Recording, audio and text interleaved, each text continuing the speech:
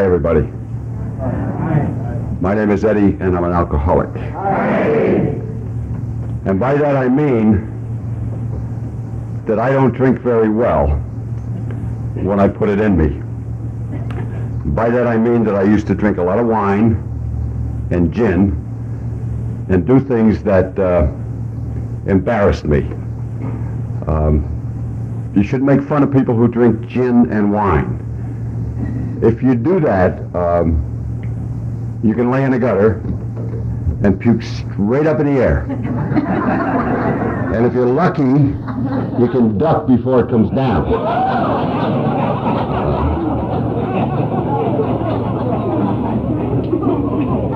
We spend a lot of time reminiscing as to what it was like to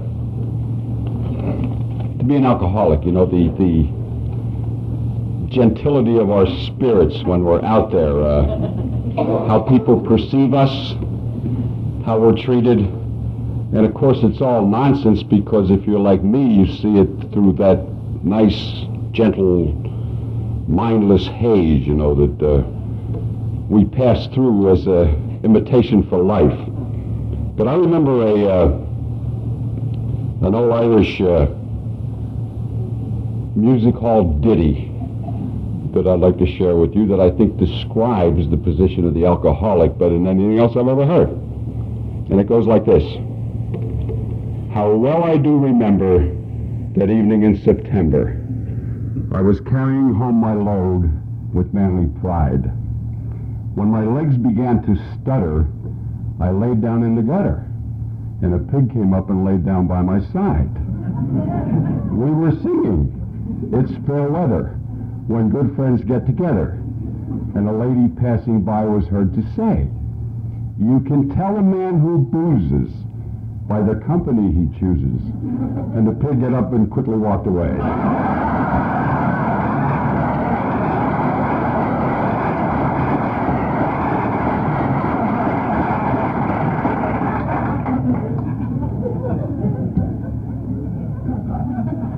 I know that pig well.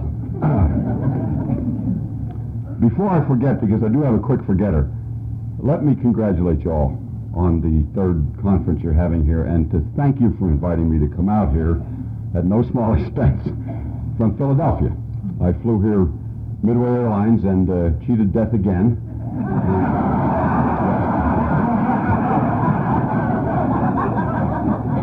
Got here about an hour late.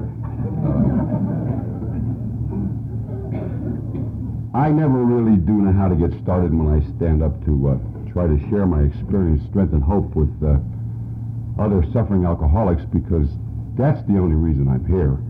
That's the only reason you're here, is so that we can share with each other some of our experience with this disease, and more importantly, our experience with respect to recovery from this disease. I always get nervous. I know why. First of all, I'm a member of the CIA. I'm Catholic, Irish, and alcoholic, for those of you that don't know.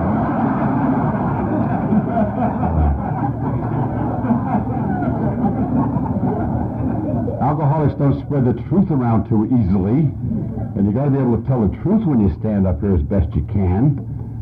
Now, I've got a double whammy. If you're also a criminal defense attorney, it's almost impossible. You know, we just don't do that very easily, that is, tell the truth. We save it for emergencies. When all else fails, you tell the truth, but not before.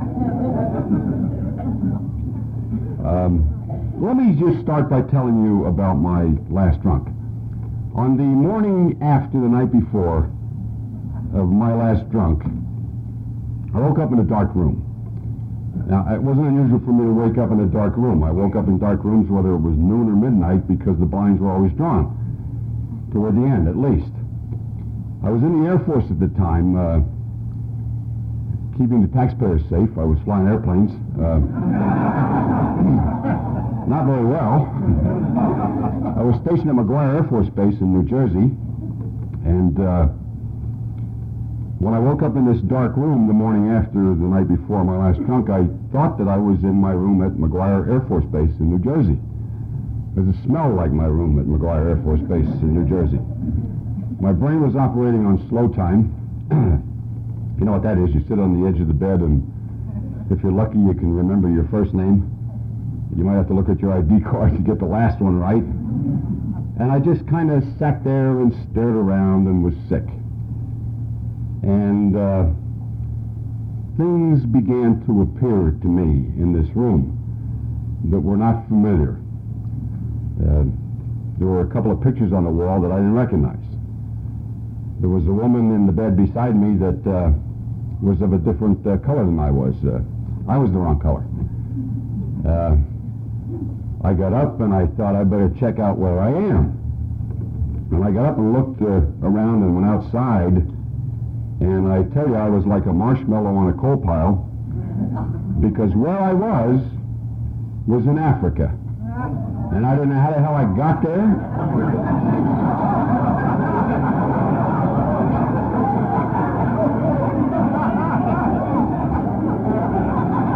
I didn't know where in Africa I was. I didn't know how I was going to get out of Africa, if ever. And panic set in. So I rifled through my pockets and I found a key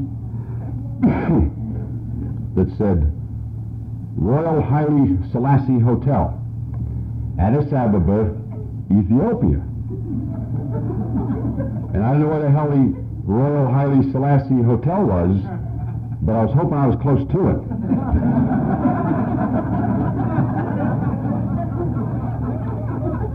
We are not totally insensitive people. We know there are certain questions you just can't ask. You can't walk down the street and say to somebody, "Pardon me, sir, can you tell me what country this is?"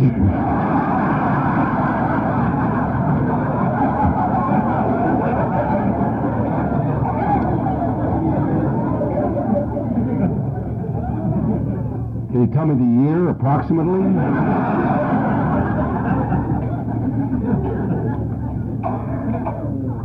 So we dance around. And I danced around and found a guy who spoke some English. He was an Italian.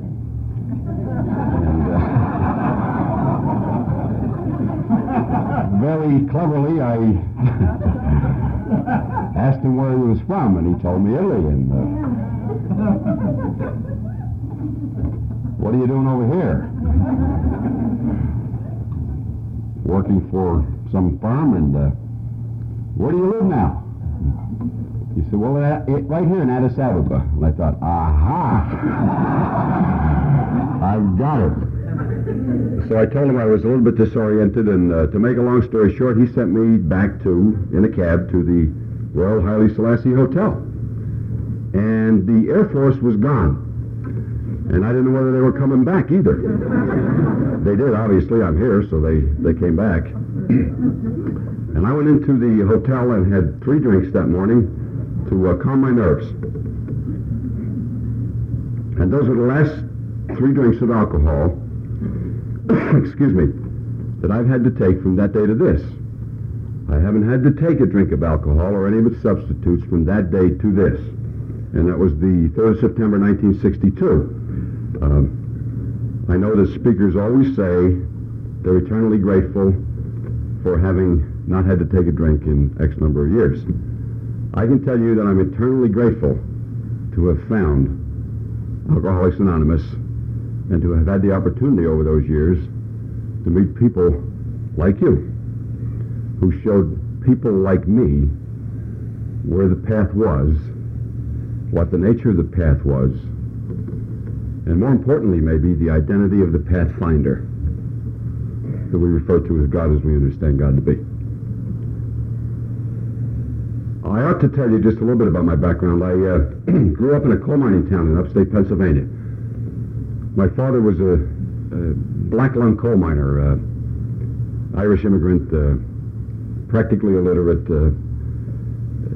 If he wrote anything, it was with great pain and great effort.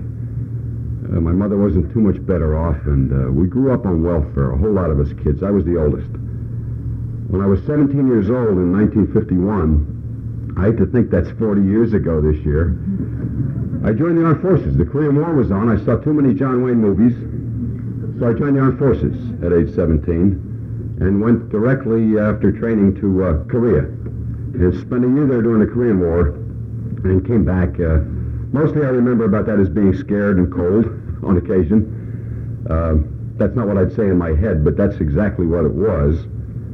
I came back from there and was stationed in Corpus Christi, Texas at about age 19. I think I was just turning 19 at the time.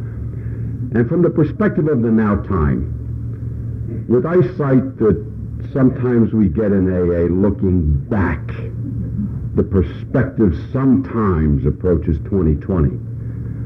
Foresight I have none. But hindsight, I better develop some and learn from my sins, if not from my virtues. And I look back to that time and place in Corpus Christi, Texas, and I can tell you that the symptoms of alcoholism, as I understand them to be today, began to appear in my life. And they appeared in my life probably the same way they began to appear in your life. They don't happen overnight. This isn't the kind of a disease that compresses itself into a week or a month. No matter how fast a case you have, and I had a fairly rapid one by contemporary standards, at least when I got sober, having drank only from the age 16 till 28. But no matter how you measure it, it takes from you the things you cherish slowly. At least from the perspective of the person who's suffering from it, it seems to me that it takes it slowly. And I look back and can tell you again that the symptoms of alcoholism, as I understand them to be today, began to appear in my life. And they began to appear in my life, for instance, the first time I missed work on a Monday morning at this air base where I was stationed. I was a mechanic. And I remember falling asleep on the way back and waking up at noon and running back to the base with a gorgeous white uniform on that really looked wonderful after sleeping in the cotton patch on the way back. And running down to see this chief petty officer that I worked for, apologizing to him because I was late and because I embarrassed him. He was like a father figure. I think everybody has standards. One of mine was you stood tall for duty and you showed up when you were supposed to. I don't think that's a big virtue, but nonetheless it was my virtue at the time. And I was ashamed of myself for missing morning. He was like anybody else. He said, oh, all good sailors do that. Don't worry about it. Just don't do it again. But you know, about the 15th time that I did that, he didn't say ho, ho, ho. He called me 16 kinds of an SOB, told me I was embarrassing the Navy and that I was a pain in the neck to him and a pain elsewhere to him. Just told me the things that you've been told many, many times. I look back at this disease and I sometimes used to wonder how people who are otherwise intelligent, and I don't mean anything fancy by intelligence, nothing at all. I mean nothing more complicated than if you put your hand on something and it's hot, you take it off. But I've always wondered why people who weren't completely brain dead could do the things we do, go to the places we go, hurt the people we hurt. And I look back to that time and place in Corpus Christi with that chief petty officer, and I can tell you what happened to me that explains for me why I could do what I did. And that is, as he began to get on my back for what I was doing wrong, one day I had a vision. Right out of the blue, just like magic, I concluded that it was his fault. Now, if you can do that, if you can blame others, universally blame others, you can go places with this disease.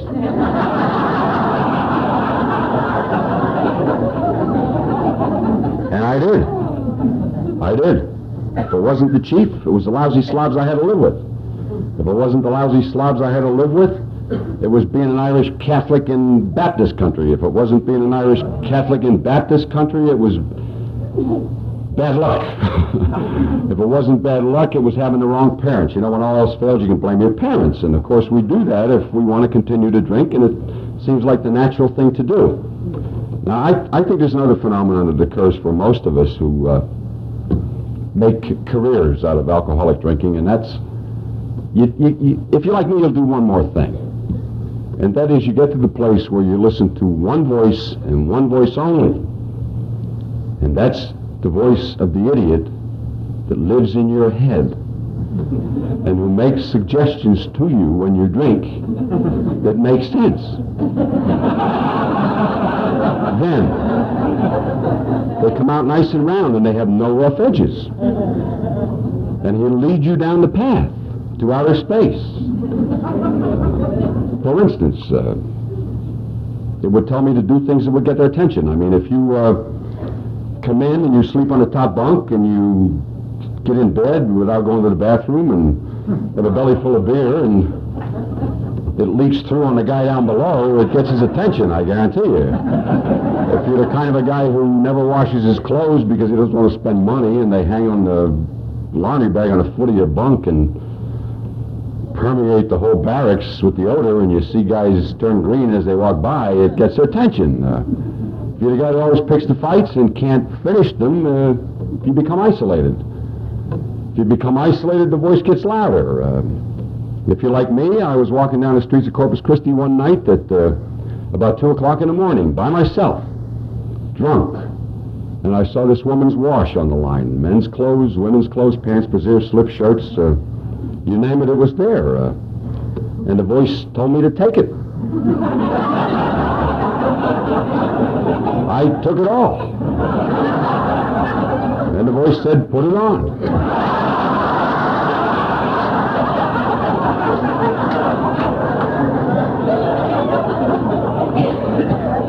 And I put it all on. Pants, brassiere, slip shirts, everything. 40 pounds of clothes. I was walking down the street with my arms stuck out like a ruptured crow. If you do that, you're going to draw a cop. If you're like me, the cop will say to you, what are you doing? That's 38 years ago. I still haven't thought of an intelligent answer to that question. What the hell I was doing?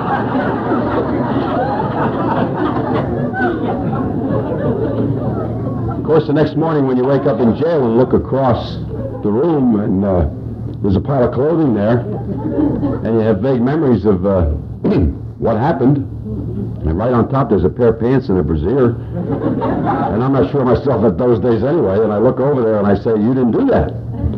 And the voice said, yes, you did. You know, even the judge laughed at that. I didn't really get into too much trouble, but I knew something. I knew that, not that I was in trouble, but that the guys back at the base that I didn't get along with anyway, we're going to find out, not that I was in jail, that's semi-respectable, but why I was in jail. And I didn't get along with them anyway, and I knew that I'd probably have to fight and lose. And I took a drink of alcohol to make it easier to bear the pain and the shame that came from getting in trouble. And that made it easier. And if you're an alcoholic, like I was already, and you take one drink of alcohol, regardless of the reason, it seems to me, sooner or later you must drink to excess. There are no exceptions to that. Over the years that I've been around AA, the last 28 years, I've seen people come and people go. And people come back. And I never saw one that came back and reported that he had a good time, that it was wonderful out there, that it got better. They all come back in with the shakes and the gawks and the sweats and the tears and the dirty pants and worse than that. So I took a drink of alcohol to make it easier to bear the pain and the shame. I was already an alcoholic, and sooner or later I had to drink to excess, and I did drink to excess. And sooner or later, as a result of drinking, I get into another jam. And to make it easier to bear the pain and the shame that came from that next jam, I took another drink of alcohol to make it easy. And that's my case history in a nutshell. I wouldn't have to tell you another thing about me, except, as you know, with every practicing alcoholic, as time goes by, the jams get closer and closer together. If you have any standards of behavior or anything that you say a human being won't do, and on the wrong day it comes between you and taking a drink, that standard goes and you continue on. Till you get to the place where you don't care, where you say, who cares? Who cares? Just let me drink. Just let me have enough to drink, and I don't care what happens to me. And most of us do that. I would periodically try to shape up, turn over new leaves. One time I saw a notice on a bulletin board that said fleet-wide competition for appointments to Annapolis. And I thought, that's for me. Now, I got to tell you, I'm a test taker. That's not a virtue, that's just a fact. That's the way it is. It's significant in my life. I can take tests. I could probably pass a test on nuclear physics if it was multiple choice, about which I know nothing, if you let me read it. That's just the way it is. I saw this note on the board that said fleet-wide competition for appointments to Annapolis. They were going to give 20 appointments to the enlisted ranks that year. And I thought, that's for me. No problem, that's what I'm going to do. So I shaped up and went and took those tests, and I passed all those tests, and I got one of those appointments to Annapolis. And all I had to do was behave myself until the following spring. And I would have been a midshipman at Annapolis, and that's a tremendous break for a coal crackers kid from upstate Pennsylvania who barely got out of high school. And I wasn't even surprised about it. I thought, that's about time. Somebody's recognized my genius. I'll go through Annapolis at the speed of light. I'll be an ensign, and no doubt at all, somewhere down the line, I'll be an admiral. And I'll get a battleship, and I'll get those SOBs that have been getting me with that battleship. But I went out in December of that year to celebrate my birthday, and I did something that drunks do. I stole an automobile. But I stole an automobile not knowing how to drive an automobile, and never having had a driver's license. It was just there in the parking lot at this gin mill, and the voice said, why don't you take it? And so I did, and I got it started, and I had it in first gear, and this is way back in the early 50s, and got it in the first gear, standard shift, but I didn't know how the hell to get it out of first gear. So if you're going down a highway at about 20 miles an hour in first gear, you know what the car sounds like? It sounds like an airplane ready to take off. And if you do that, you're going to draw a cop. And I did draw the cop, probably the same one that found me with the clothes, but right behind me. All alcoholics are geniuses. I'm no exception. I eased that car over to the side of the road and slid over into the passenger seat.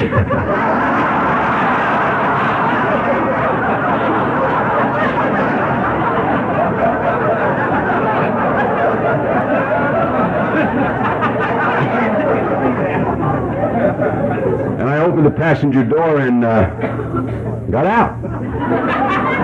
And crawled under the car to hide from the police who were watching me do it.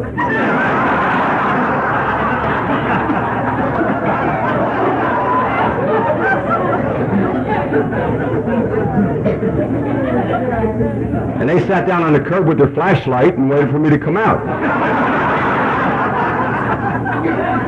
In my gorgeous white uniform.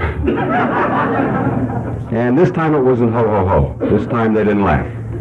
This time it was grand theft, and this time I was looking at some time in a Texas prison.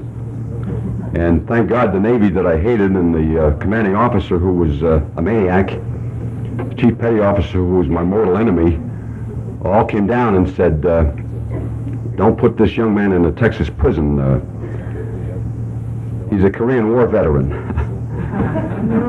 Give him back to us.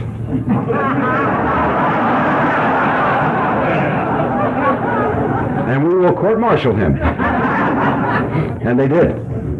And it's probably one of the best breaks I ever got, because I got thrown in a local brig for a little while, and then on restrictions, and I was sober, and I didn't get pitched out of the Navy, and I didn't have to go to a Texas prison. I didn't have a dishonorable discharge. And I quit drinking, folks, forever. I knew that was not bad luck. I really knew, I want to report to you, at that time, I knew it wasn't being born an Irish Catholic. Nor was it having bad luck, or nor was it having the wrong parents. This was nuts. And alcohol had something to do with it. But in 1953, at age 19, I didn't know a damn thing about the disease of alcoholism. And I never heard of AA. And I quit drinking forever. And it lasted for me about 3 or 4 weeks because I couldn't stand it being sober. I think alcoholics should routinely quit drinking if they could stand being sober. The problem with being a drunk is you can't stand being sober. One day comes along and it's not too bad without a drink. Then the second day comes along and every fear and frustration that happened in the first day you bring into the second, if you're like me.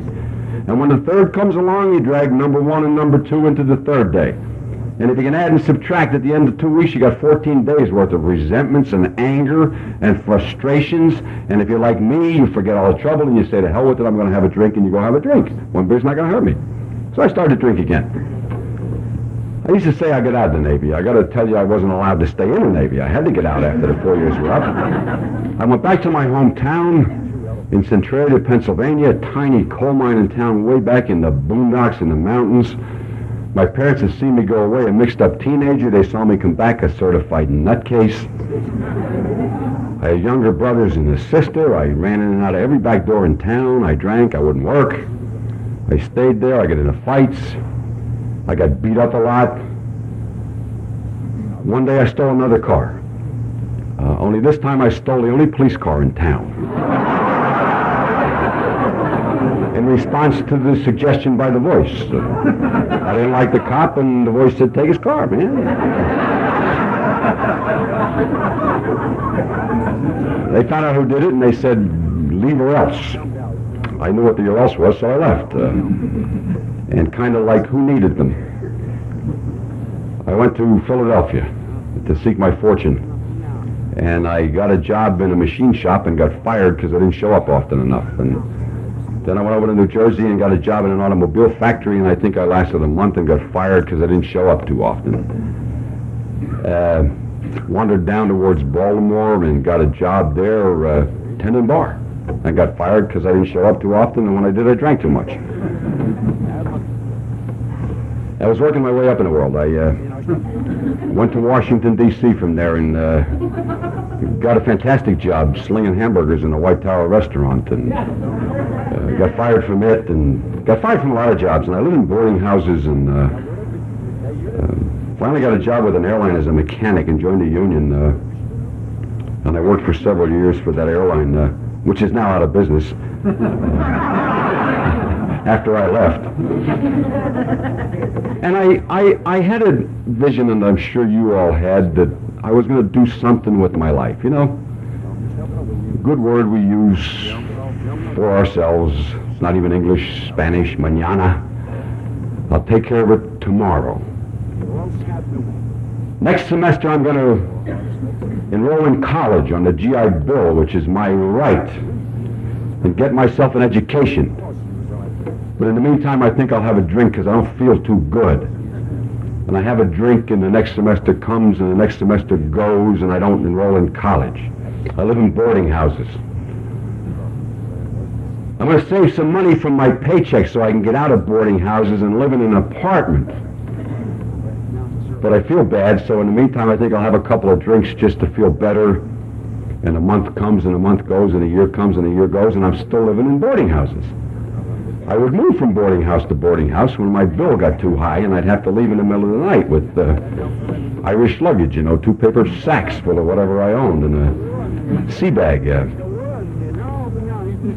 I didn't do anything. I just got lost in America. In the saddest kind of way, when you look at it from the outside. From the inside, it really isn't. I just got seedier and seedier. I didn't bathe too often. I had salt stains down to my waist frequently. I had a mouthful of rotten teeth because I liked to drink wine even then. And I didn't bother to brush my teeth. I let my hair grow long, and I grew a beard. Now, in the 50s, that wasn't hip. I was hip before I knew it was hip to be hip, if you know what I mean. Just kind of wandered around and got their attention. I got locked up in Washington 6 or 7 times for weird things like peeing on fire plugs. They really don't like it if you do that and then say to the cop, well, dogs do it, I'm as good as a dog. You know, I mean, it's just not a logical excuse.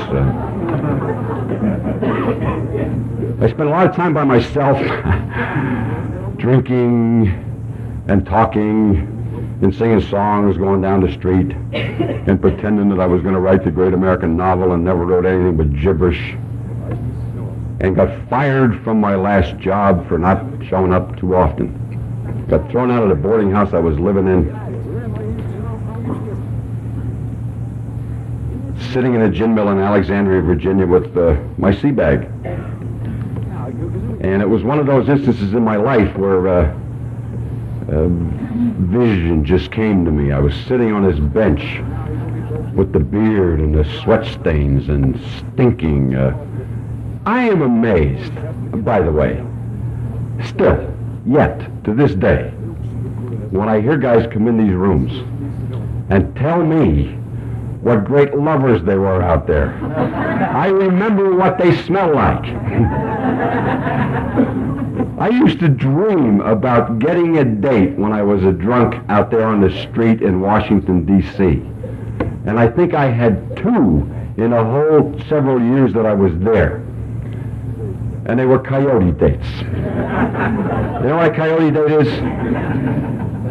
It's accidental, for openers. And it's one of those where when you wake up in the morning, you'd rather chew your arm off than wake up what's beside you. And that was my only luck.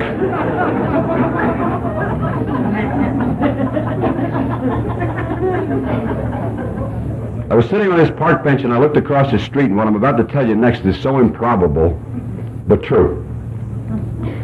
There was a sign there that said, "Join the Air Force." And I said, "That's for me." So I went across the street and I went in to see this recruiting officer, sergeant, with my beard and long hair and foul breath, sweat stains, rotten teeth. And I told him that I wanted to join the Air Force. And he told me where I could go. And it wasn't to boot camp, I'll tell you. But I insisted. I told him I had a constitutional right to join the Air Force, that I was a veteran, honorably discharged. They needed people, that I was a certified mechanic. I didn't tell him I'd been fired, but I told him I was a certified mechanic, and I know you need mechanics.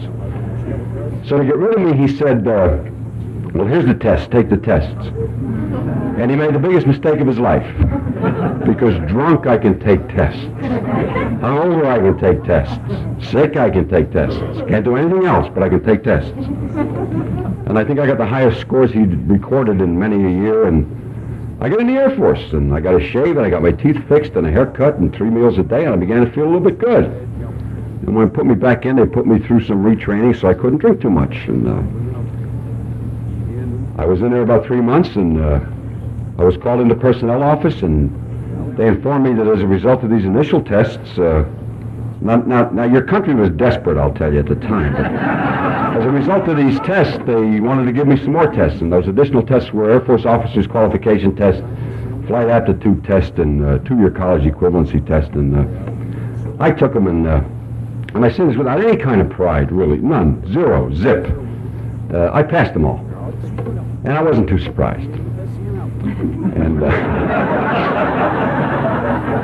couple of months later, I got a letter signed by the Chief of Staff of the Air Force, General LeMay, saying, if you would like, we will give you an appointment to the Aviation Cadet Program, send you through flight training, and make you an officer. And I wasn't too surprised. I thought that's the way it ought to go, you know. Second chance at genius, and I'll go through there. I'll be a general someday. If I can't get a battleship, I'll get a bomber, but I'll get those SOBs. I went into training. I was a marvelous physical specimen. Drunks check their bodies. You know, drunks, how they check their bodies? Usually when they walk past the mirror, when they come out of the shower, and they stop. Who's that? And I'm no exception. I remember checking my body and standing before the mirror and trying to make a muscle, you know, bicep, and nothing happened. Nothing happened at all. I mean, there was absolutely nothing there. It wouldn't move. And that's the kind of shape I was in when I went into training, and I got sick a lot the first couple of months. But I didn't drink, and health returned, and when I don't drink, the good Lord gave me a lot of talents, and when I don't drink, I do well. And I didn't drink, and I did well. And 15 months later, I graduated from that program as a second lieutenant with the pair of wings, and full of myself. Success. And I reported to McGuire Air Force Base in New Jersey in 1961. Flight transports, it's before Vietnam. We flew with stewardesses. Some of them were good-looking blondes. But this is it.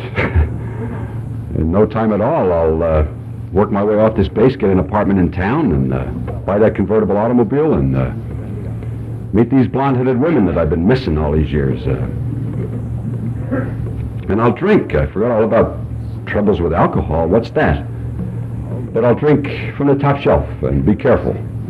No more of this beer and muscatel wine. Martinis.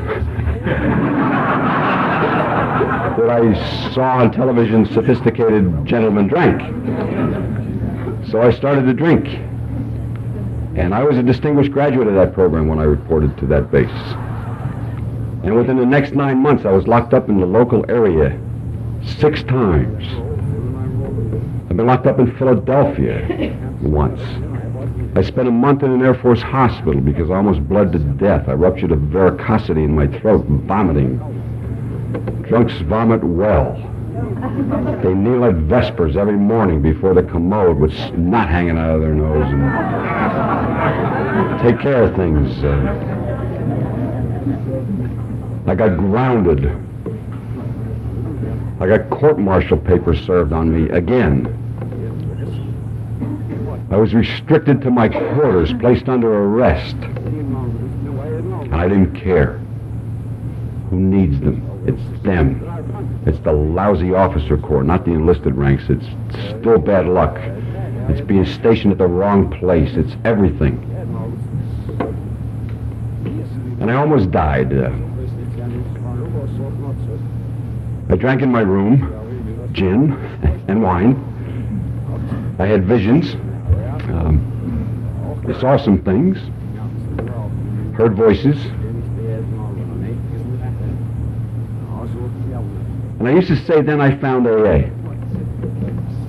But that's not true, because that's when AA found me. I shared a bathroom with another young officer there. And this is in 1962 when there weren't a hell of a lot of rehabs. And there wasn't a whole lot of stuff on television about alcoholism.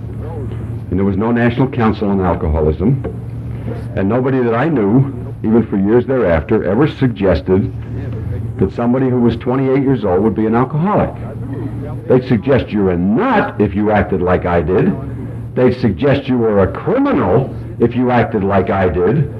They'd suggest you were trash and should get the hell out of here if you acted like I did. But nobody at that time figured a 22-year-old officer in the United States Air Force would be an alcoholic. Nobody had any knowledge that I knew of. And one morning when I was kneeling in that bathroom, on the commode, vomiting, the guy who shared it with me, who had the next room, named Kurt, was standing there watching me, and I was puking blood.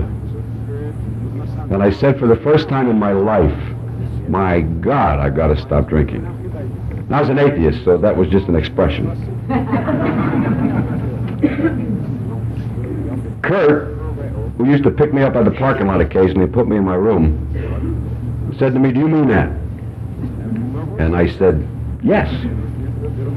I didn't mean it, but I said yes. And that was all he needed, because here was a guy who was not an alcoholic, didn't have a drinking problem, still doesn't have one, who knew all about alcoholism. And he was probably the only guy on McGuire Air Force Base that would run into me that knew about alcoholism.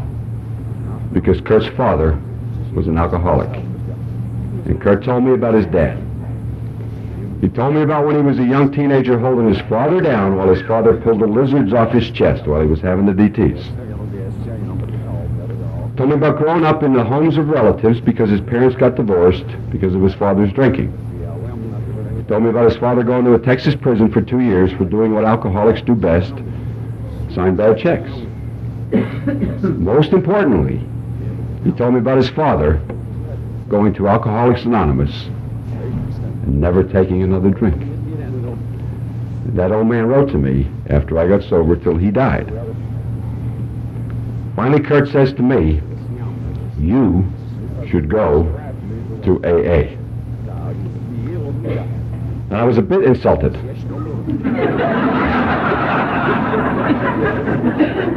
So I said to him, "Do you think I'm an alcoholic?" And he did what you did. He laughed. And I'll quote his answer. He said, "I don't know, Ed, but they'll never turn you down."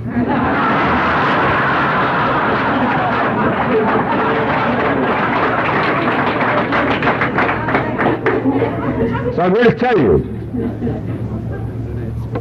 and I know there's somebody out there who's like me, who's sitting there thinking, "I wonder if I'm bad enough to be an alcoholic." Well, let me tell you something. Maybe not. But stick around, because you'll do till the real thing comes along, you know? If you walk like a duck and act like a duck and quack like a duck and waddle like a duck, maybe you're a duck. You know, that's how ducks find out they're ducks, by watching other ducks. And if you watch other alcoholics and in the right place your head nods, maybe what's wrong with you is called alcoholism, as is what was wrong with me. Kurt calls AA. Makes an appointment for me to meet the president of AA.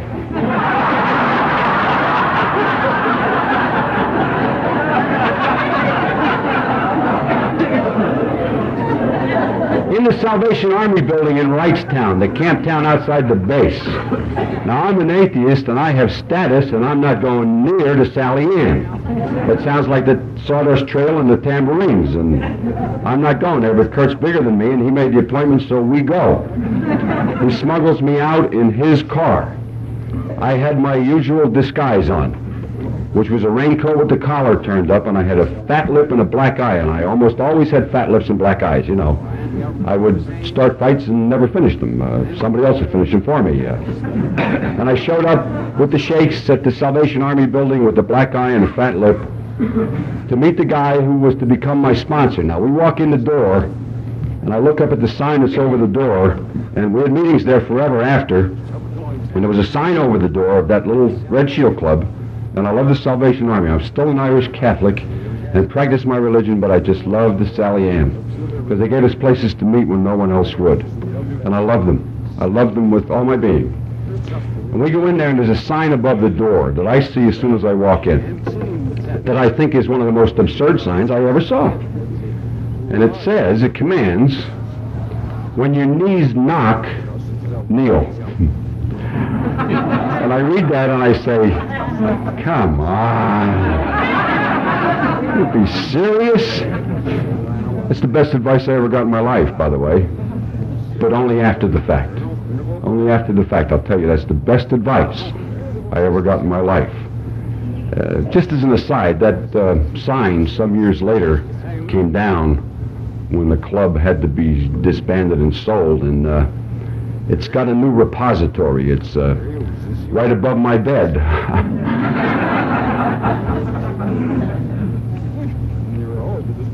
I don't want any part of this. Kurt's behind me and he's bigger. So I'm going in there with my collar turned up, hoping nobody will see me, whereby I might lose my reputation. And went back to sleep, and I froze to the door.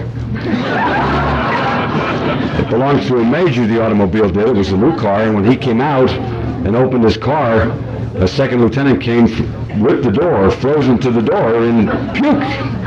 And I was afraid of losing my reputation, you know. The voice is funny. The voice is weird. We are weird.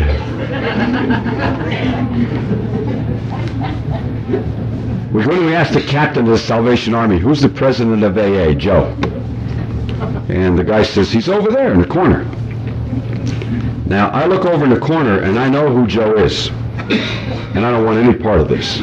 I want out of there so bad, but I can't get out.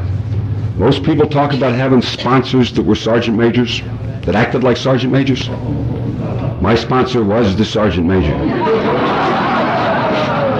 Because Joe is the base sergeant major. That's the meanest man on McGuire Air Force Base. I think he joined the Army with Custer. I knew who he was. Everybody was afraid of him. He had rows of ribbons from here up over his shoulder. I'm exaggerating a bit, but not by much. So we go over and I sit down. He asked me all the questions. Do you drink? Yeah. How much? A lot. How much is a lot? I tell him. He says, that's a lot. Do you want to stop? Yes. When? Any answer other than right now, he wouldn't be interested in. So I said, well, now. And he said, good. By the way, what's your rank? Now, I got a quote, and I said, just as arrogantly as I could, I said, second lieutenant. And I got to quote his answer, because it defined our relationship from that day on until he died some 15 years later. And I quote, he said, and I quote, I'll be a son of a bitch. I've been waiting 20 years to get my hands on a second lieutenant.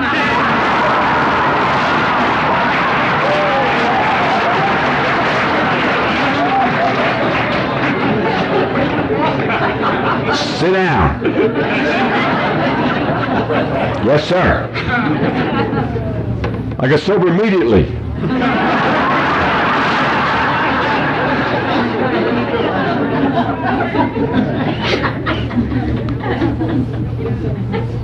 He went to see my commanding officer and got me released like a piece of contraband material, you know. Take him out, sign him out, and bring him back at midnight before he turns into a pumpkin, you know. I resented that, but I went to AA meetings. The cuts healed, my face went down, the swelling went down.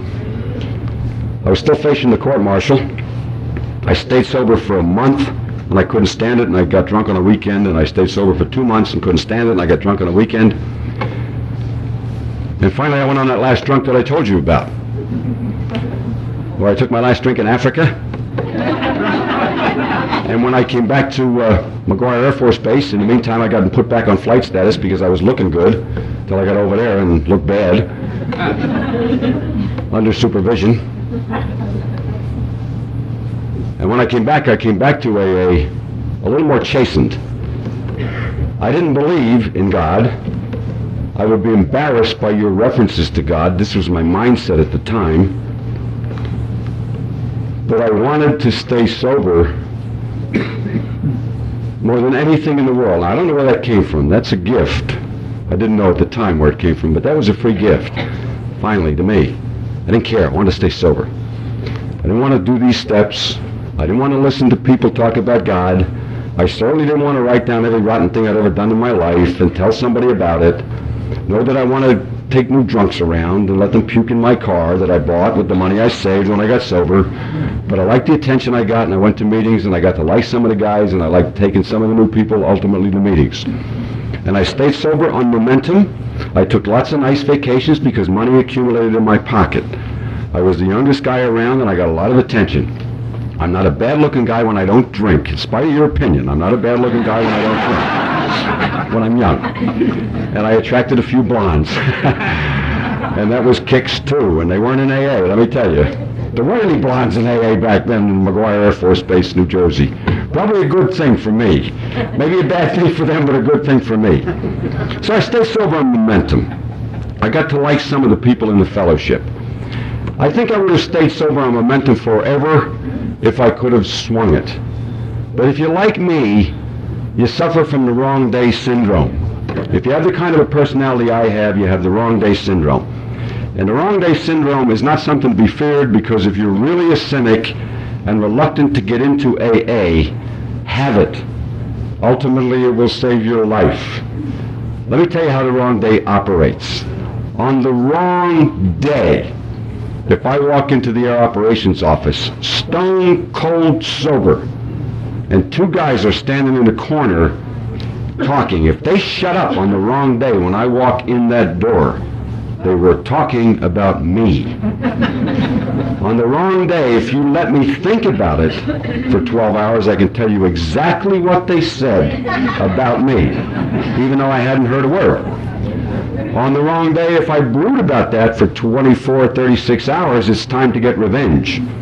And the revenge means putting a hand grenade in their desk and tying the pin of the hand grenade to the drawer of the desk so that when they open it, it will explode and they'll die because of what they said about me, even though I didn't hear a word. Now that passes. And you know that's nuts. And if you're like me, you say, yeah, that's nuts, but just don't let it happen again. And life goes on. And it happens again on the wrong day. A teenager cuts you off in your new car, and it's time to get out of the car with a tire iron and do some damage to his car because he cut you off. And then you suddenly realize that the cops are coming. So stone cold sober, an officer of the United States Air Force, you get back in your car and you flee the scene because it's the wrong day. The last wrong day I had happened to me when I was sober, I don't know, somewhere between 2 and 3 years. I'm not proud of this. That's just the way it was. On the wrong day, I went to the wrong meeting and listened to the wrong guy tell me, who was sicker than me, tell me that my best friend was talking about me. And I brooded on that. And my best buddy was Andy. And he was another young guy that got into the program. So I brooded on what he probably said about me, and I had it all figured out. So I went to our own group meeting on a Sunday and walked up to Andy, and he said to me, "Hi." And I smacked him right in the mouth. And he fell down, and he got up and he smacked me right in the mouth. And we rolled around on the floor at our group, setting a good example for the newcomer.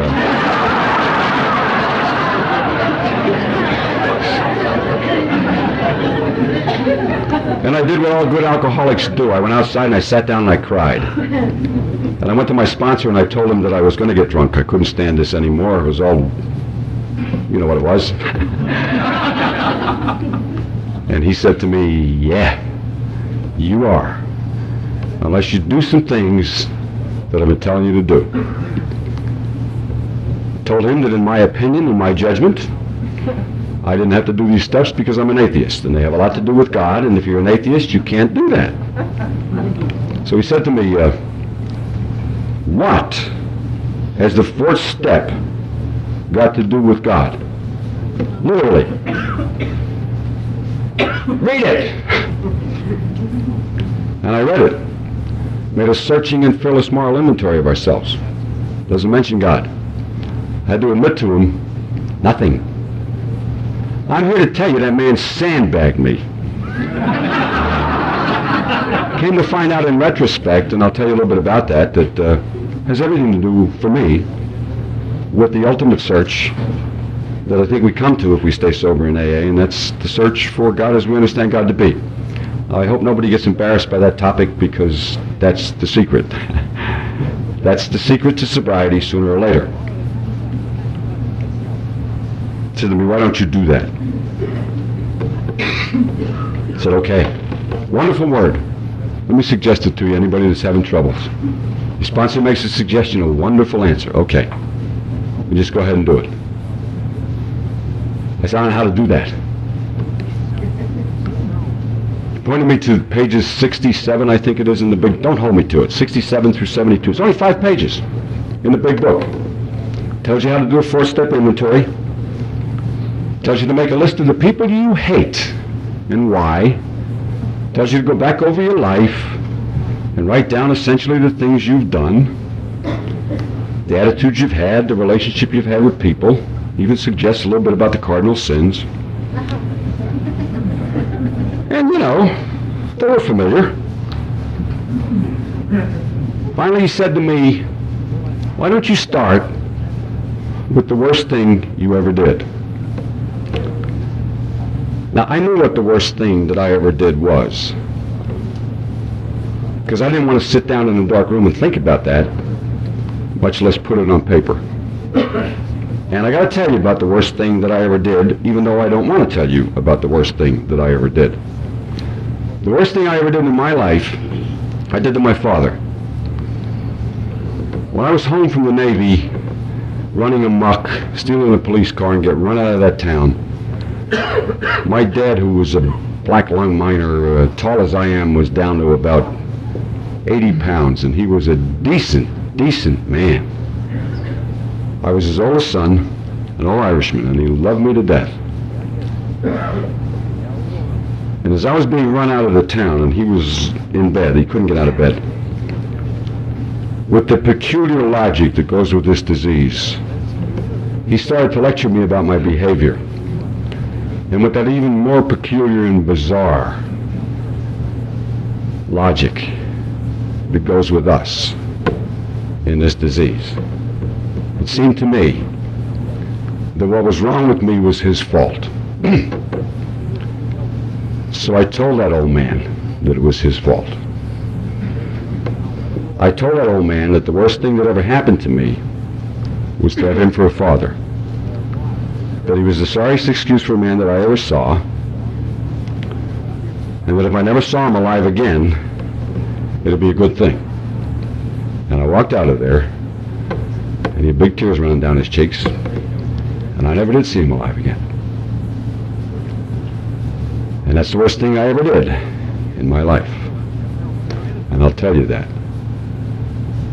And I wish I hadn't. I wish I could take back 5 minutes of my life. I wish with all my being, and I'll tell you this till the day I die, that of all the gifts God gave me, the one that I enjoy sometimes most is a good, healthy body. I'd give my good right arm if I could take back 5 minutes of my life. And I mean it. But I can't. I never told that man that I loved him, and I did, and I do. And I wished I had. If you love somebody, tell them today.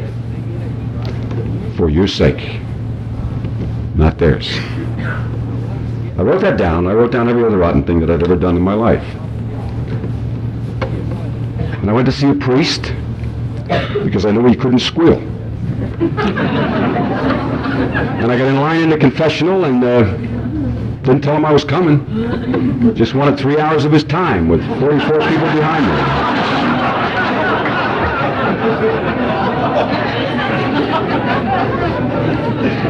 He was a good guy.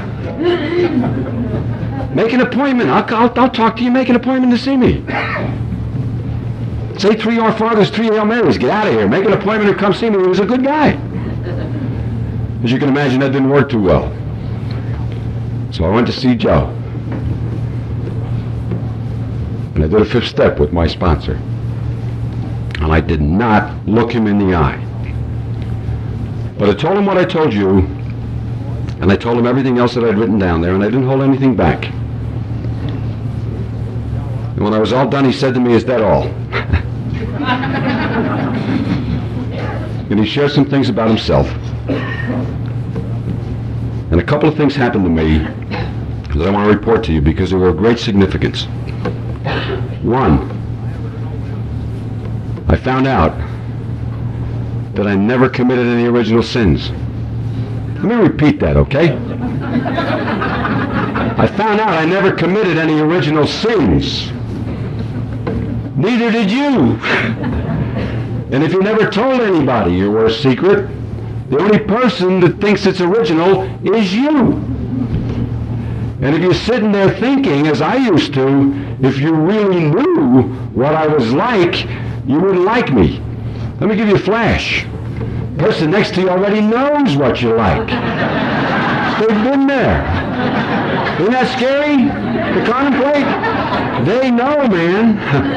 They know what you did behind the barn. They know what you did in the attic. They know the people you hated because they've done the same thing. Only you never find that out till you tell somebody else. And then it diminishes. And the second thing I learned, and maybe it was my ticket into this fellowship, really into this fellowship, and that was I found out that I could tell somebody else the truth for the first time ever about me and still have them care and still have them love me and still have them respect me. And this was a man that I respected beyond all others. And it changed nothing. It enhanced our relationship.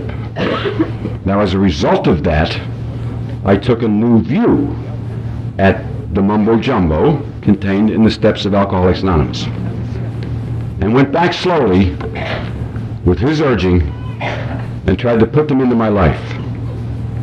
When I was done, my sponsor said to me, well, what about your mother? She's still living? I said, I think so. How long since you've seen her? I said, I don't know, 5 years. Does she know you're alive? I said, I don't know. Why don't you go see her? Better yet, you better write to her first. We wouldn't want to shock the poor woman. So I wrote to my mother. And my mother's like a lot of mothers. Like Dillinger's mother. My Johnny's not a bad boy, you know. Come back. I went back and saw my mom, and she lived for 10 years. And I saw her frequently. Had the opportunity to do what we're supposed to do, which is make amends. Had the opportunity to frequently go home and spend time with her and let her tell me the old folk stories about the family 999 times. I took her to Mass on Sundays in my car. Let her tell me how to drive my car, even though she'd never had a driver's license in her life. Took her shopping when she told me to stop at every stop sign on the way before I got to the stop sign. Learned to tell her I loved her. Learned to show her that I loved her. Guess who changed in that process? Not my mother, but me. As a result of this effort that I only took when all else failed, I had a chance of becoming what I think we all want to become when you boil off all the nonsense in our heart of hearts. I have a chance of becoming, I think, what I wish to be more than anything in this world, and that's a decent human being. I don't want to be a tough guy. I don't want to be a hard ass. I don't have any desire to have an image. Certainly I have an ego, but I don't have any desire to have an image. And what ego I have, you can have. If you can take it, you can have it. It's yours. I don't want it. It's not worth anything. You know? If you have a brain, if you have a gift, if you have some gifts from God, they're to be used as tools, I've come to understand. And that it's the heart that matters.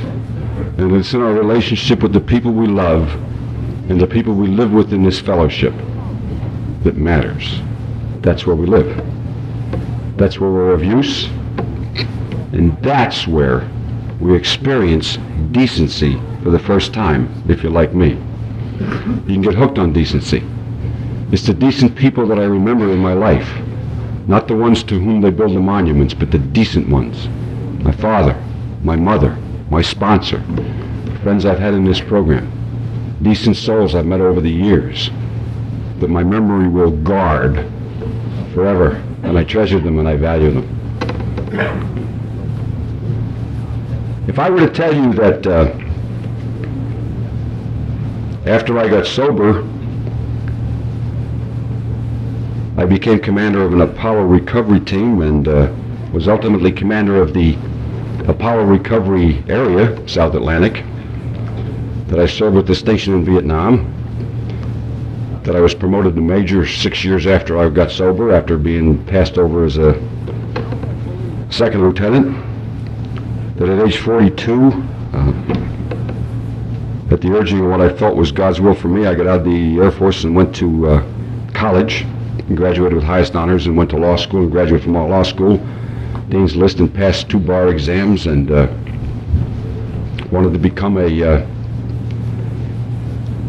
good trial attorney, real good one, represent people who couldn't afford to represent themselves. It would all be true. And it means nothing. With respect to what I'm talking about to you here today. But that's the way it went for me to this day. AA works under all circumstances if you let it. It's no trick, it seems to me. For me to be able to stay sober in this room with you. But I also found out that this program, this fellowship, this way of life lets me stay sober out there where the tigers live, where they become pussycats, if you let them become pussycats. I learned over the years, against my will, to read the lives of the saints, and even on occasion to try to imitate them. My particular favorite is St. Francis. And I commend to you a book that I read not long ago that I didn't know existed on his life, written by English author G.K. Chesterton. And it seems to expose that virtue of a simple, wonderful spirit that we incorporate into our fellowship. St. Francis, you know, lived in the late 12th, early 13th century, an age dominated by 3 people. One was an emperor, Frederick II, Frederick the Great. The other was maybe the most famous pope in the church history, Innocent III. And the third person was Francis of Assisi. Nobody but a history buff like myself would remember the emperor or the pope. But in our own literature, that humble saint's words come down to us. He suggested that one of the things we could do in life and should do in life is to live it with a tremendous sense of gratitude. He also pointed out that the saddest soul in the world is an atheist who's truly grateful and doesn't know to whom.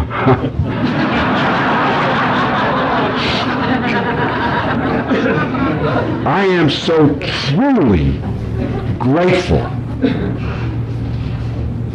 that alcoholism, the disease that was in me and is in me to this day, squeezed the arrogance out of me before it squeezed the life out of me, so that I could get to the place where I could begin to hear, ever so dimly at first, the collective voices that speak of God, of cleaning up the self, of being of use to others, and of attempting to become humble.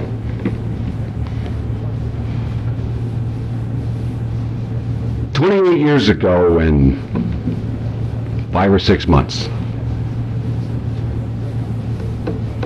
I went to an AA meeting where the members were all old-time sergeants who met in the Salvation Army building. And I'm reminded of the songs and the hymns that they used to sing, one of which I remember well. "O God, I stretch my hand to thine, no other help I know.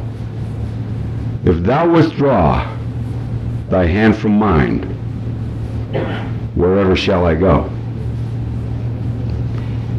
28 years and 5 months ago, some old-time sergeants took my hand and never let it go. They walked the path. They were the keepers of the flame. They did a 12-step job on me that took. They are all dead. I'm the last of them. I think it's entirely fitting that I should say to you that I congratulate you in their name. Thank you.